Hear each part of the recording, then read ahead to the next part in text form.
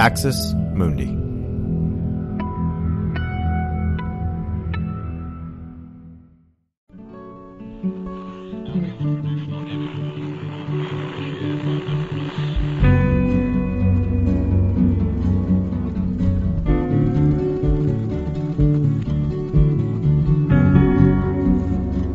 Welcome to Straight White American Jesus. My name is Brad Onishi, and I am Associate Professor of Religious Studies at Skidmore College. And I am here today with Katherine Stewart, who is a journalist and a writer. She published a book a couple years ago called The Good News Club, and we are really excited to have her back today because it is publication day for her brand new book, which is getting a lot of press and is showing up in all over the place, called The Power Worshippers, and it is all about Christian nationalism and its foot soldiers all over the world. So, Katherine, thanks for being here on a very exciting day for you.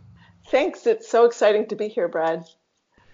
Let's start a little bit and talk about just how you got into writing. I mean, you've now written for like a decade about Christian nationalism, and we're going to talk about your book. So your book, just to explain, folks, Katherine's book is really an investigative look into the world of Christian nationalism. So she went all over the place, conferences, colloquia, worship centers, Sunday morning services. She interviewed dozens and dozens and dozens of folks.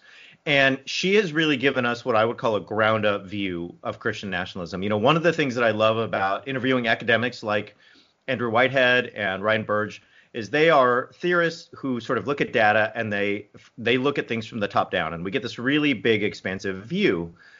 One of the beauties of working with a journalist like you, Katherine, is, you know, I'm talking to somebody who spent a decade on the ground. You're not looking at data from above. You're at the church service. You're at the revival tent. You are interviewing the leaders in West Texas and Southern California and Washington, D.C. And so for you to spend 10 years of your life doing this, and I know you, we've talked, many times about this, you are relentless on this topic. I guess the first question, if you could just tell us briefly, is how did this become your passion? How did this become the thing that you were going to spend 10 years doing?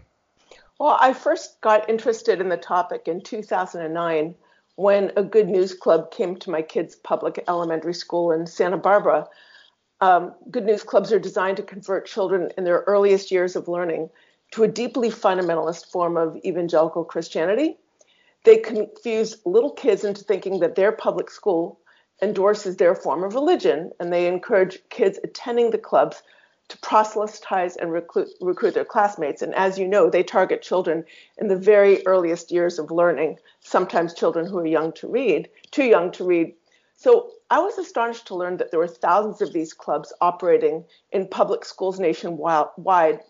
They seemed to me wildly inappropriate in a diverse public school setting. But you know what? First, I really thought they were a relic of the American past. It turned out I was really, really wrong about that. And the more I learned about these clubs and the movement behind them, the more concerned I became. I'm a researcher, an investigative reporter, and I started sort of looking at the legal movement that had enabled these groups to meet in public schools. And I was kind of stunned by its sophistication. I was stunned by the movement's determination and coherence and this very high level of strategic thinking. So I published a book on the topic in 2012, and over the years I just kept on digging and writing.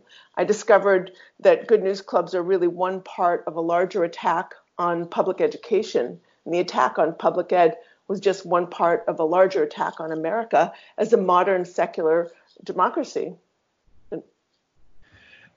One of the things that is also great talking to you is that this was news to you, right? Like, so many of us grew up in evangelicalism in some way. We were touched by it as kids or youth or whatever.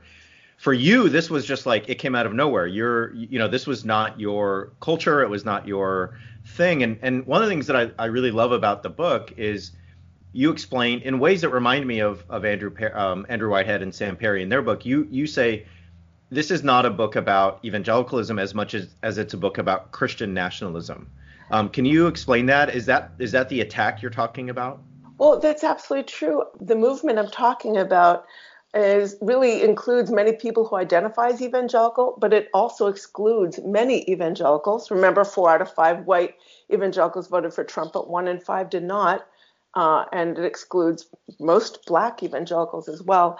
And it includes conservative representatives of other varieties of Protestant and non-Protestant religion. And I think an obvious point, but one that bears repeating, is that Christian nationalism is not representative of American Christianity or evangelicalism as a whole. As you know, many Christians oppose the movement. It's really about the evolution of religious conservatism, a certain kind of religious conservatism, into a nationalistic, anti-democratic, authoritarian movement. The basic message of the book is that we're kidding ourselves if we continue to look at this through a culture war framework. It's a political movement and it wants power. So if you look at other countries, for example, like if you look at Vladimir Putin in Russia or Viktor Orban in Hungary or Erdogan in Turkey, when they bind themselves really closely to religious conservatives in their countries to consolidate an authoritarian form of power, we understand that as a form of religious nationalism. And that's, frankly, what we're seeing today with Trump's alliances with our own religious ultra-conservatives. Thanks for listening to this free preview of our Swag episode. In order to get access to the full episode and so much more, become a Straight White American Jesus premium subscriber by clicking the link in the show notes. It'll take you like 2 clicks, I promise. In addition to getting access to this episode, you'll have access to the entire Swag archive, over 550 episodes. You'll also get an extra episode every month, ad-free listening, Discord access, and so much more. All that for less than $6 a month, and it helps us keep our flag up and continue to safeguard democracy from religious nationalism, extremism, and rising authoritarianism. Check it out. It's not hard, I promise.